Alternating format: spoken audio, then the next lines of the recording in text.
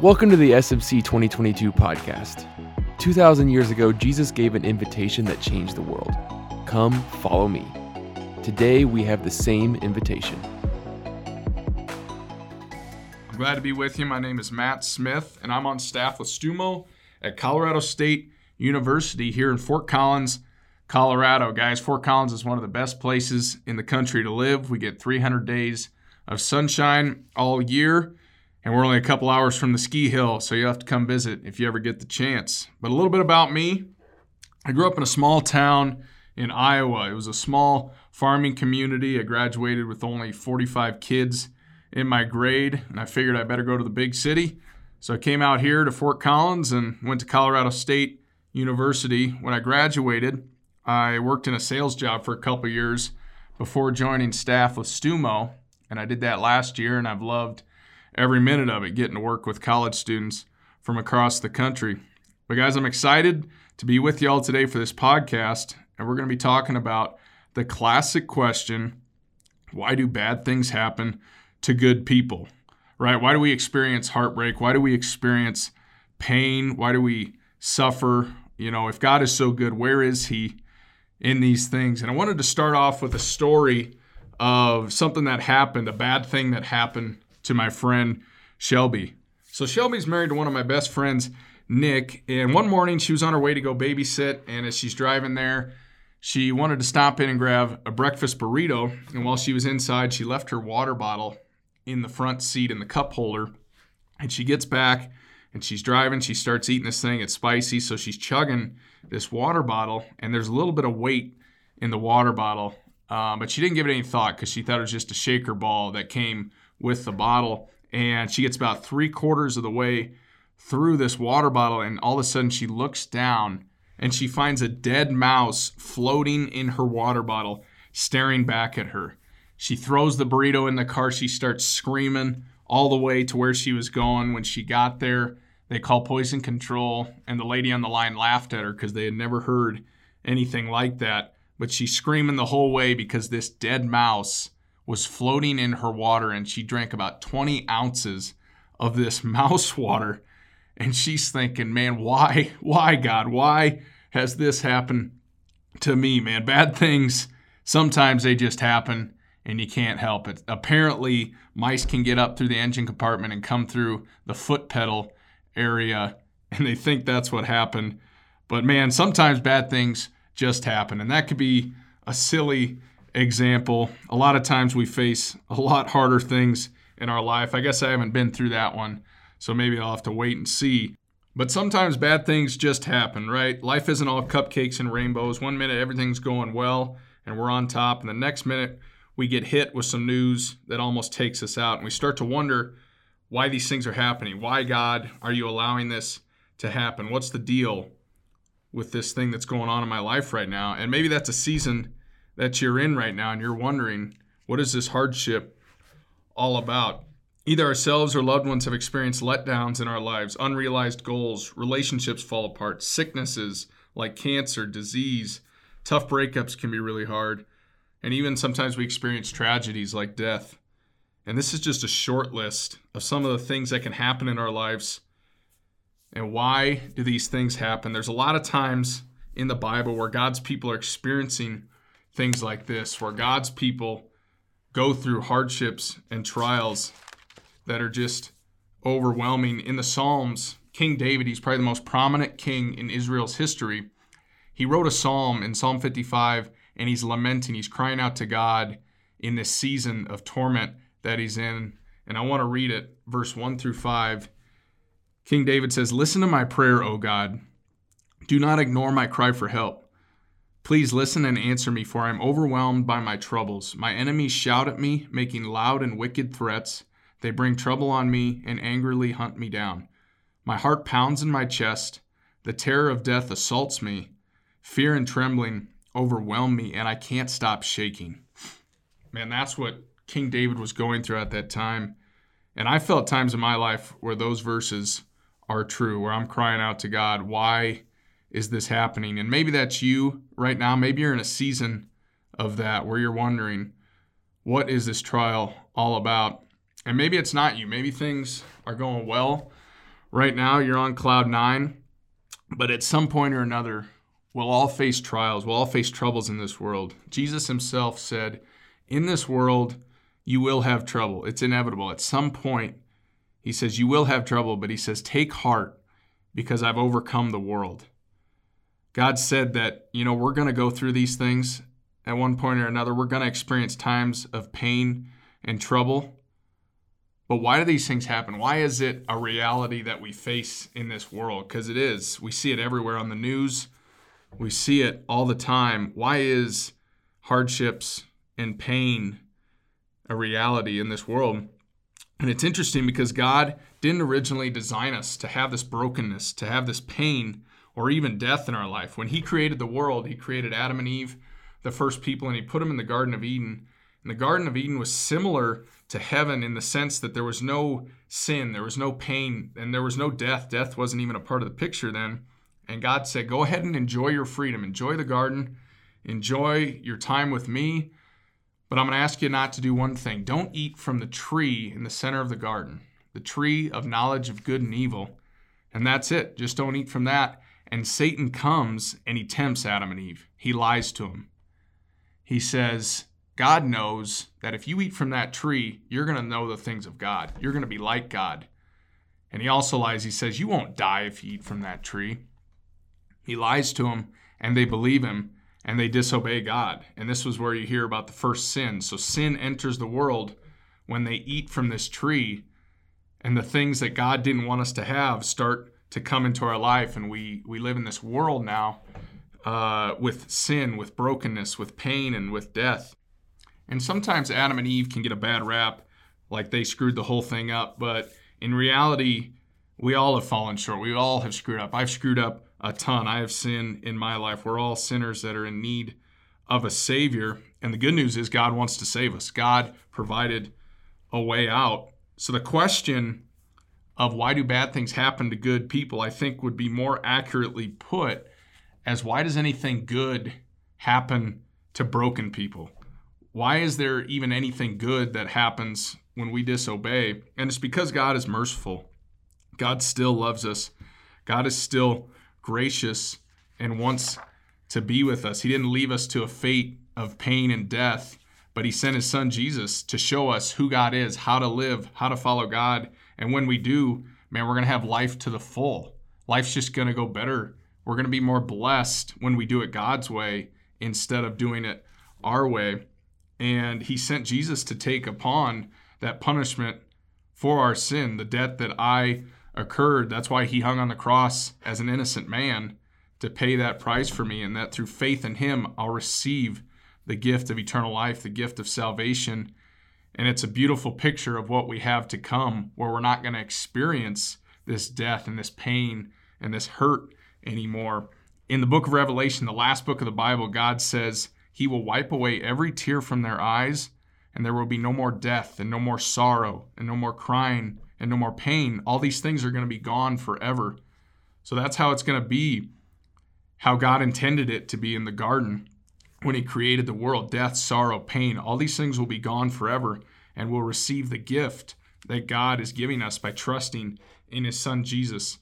I love another picture that he gives us in Romans 8 about waiting through the sufferings now, that they can't compare to what God has waiting for us. And in Romans 8, God says, yet what we suffer now is nothing compared to the glory he will reveal to us later. For all creation is waiting eagerly for that future day when God will reveal who his children really are. That's the hope. That's the peace that he's offering to us. And we're not in heaven just yet, so we still will experience the trials of this world, but God wants to give us peace in the middle of those trials.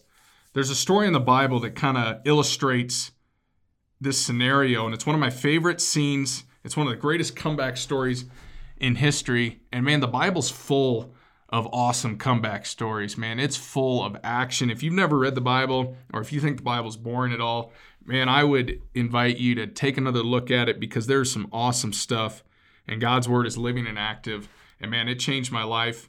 And one of my favorite stories that did that was the story of Lazarus.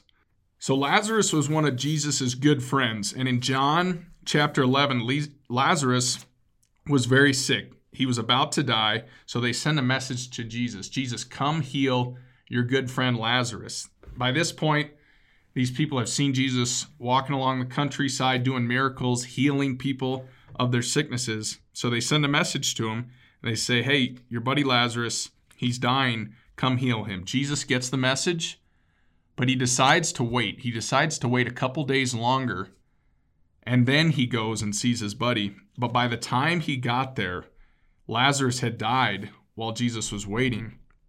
And his two sisters, Lazarus' sisters, come out to him and they say, Lord, why didn't you come sooner? If you would have came sooner, my brother would still be alive. What's the deal? Why didn't you come, God?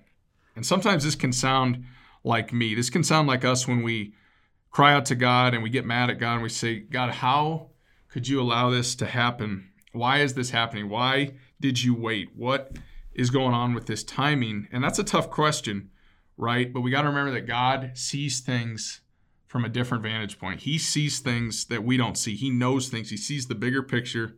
He sees the end of the story that I don't always see.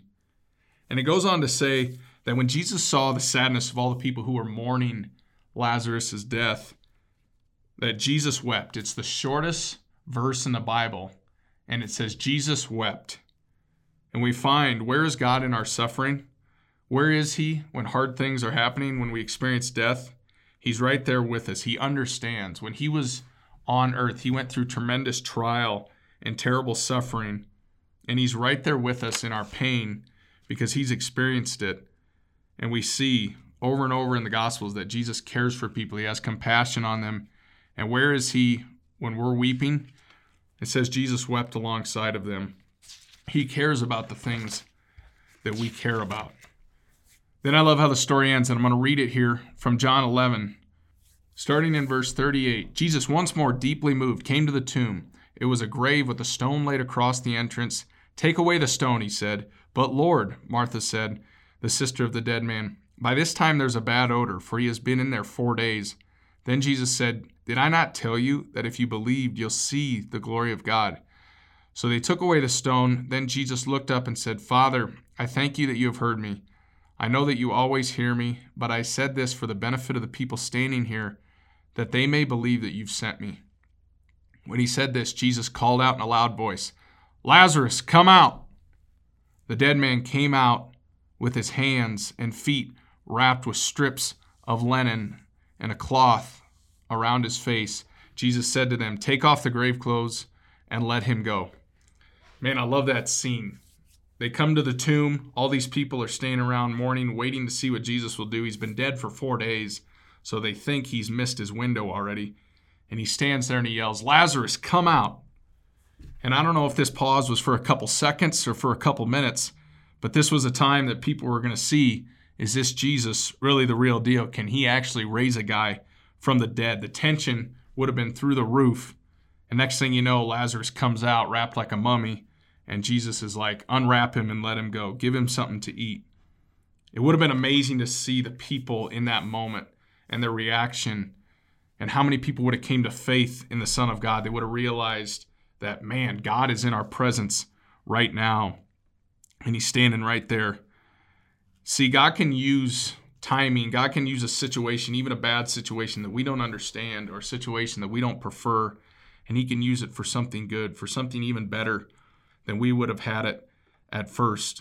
Because if Jesus would have just healed Lazarus while he was still sick and still alive, man, he would have healed his body for another couple decades at most. Because just like all of us, Lazarus would have grown old and eventually would have died again one day. And Jesus doesn't just want to heal us from our physical ailments. He doesn't just want to give us a couple more years or a few more decades on this life. He doesn't just want to give us health and wealth and bless our life right now, but he wants to give us eternal life. I want to save your soul. I don't just want to save physical ailments. He does want to heal us. But he says, even more so, I want to heal your soul for eternity. I want to give you eternal life. I want to give you eternal joy with me in the kingdom of heaven. I'm not just a one-man ER unit to take care of every single little need, but I want to take care of the big picture. I want to forgive your sin, and I want to give you life to the full on this earth and everlasting. Because sometimes the healing doesn't come, right? Sometimes we pray for it. We pray for loved ones to be healed of a sickness. Sometimes people die and we lose them here on this earth. And we ask the question, why, God? Why didn't you heal them the way I asked? About 2 months ago, I had heard the news that somebody I knew well and had worked with was having complications with their lungs and actually passed away from COVID-19. And he was a relatively young guy. He was an awesome guy. He had great faith in the Lord. And even though I'm sure his family earnestly was praying, Lord, heal him from this sickness, heal him from this pain that he's going through, the healing didn't come in the form that we had asked, that we had expected, that we would have wanted. And we can look at a situation like that and say, God, why didn't you heal him? Why didn't you heal this friend? And God may look at us and say, but I did. It may not be in the way that we always like or we always understand, but he did heal him because he doesn't have lung problems anymore. He's breathing freely in the kingdom of God. He isn't sick anymore, but he's walking and running and shouting and praising God in the kingdom of heaven right now. And he has more joy and peace where he is with God right now than we can even imagine. Jesus says, no eye has seen, no ear has heard, no mind has imagined the things that God has planned for those who love him. And that's what Jesus is talking about when he says, in this world you'll have troubles, but take heart because I've overcome the world. I've overcome these trials for you.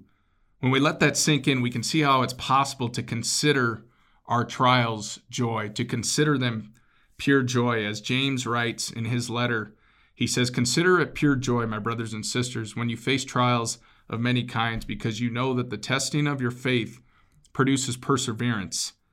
God says we can have joy in every circumstance, no matter what's going on. We may not always be on cloud nine all the time, but we can have a perspective of joy, knowing that God is always with me, that I'm going to be okay because God is faithful. He's still here with me now, and I'll be with him forever in heaven. I'm not promised tomorrow, but I am promised forever with God.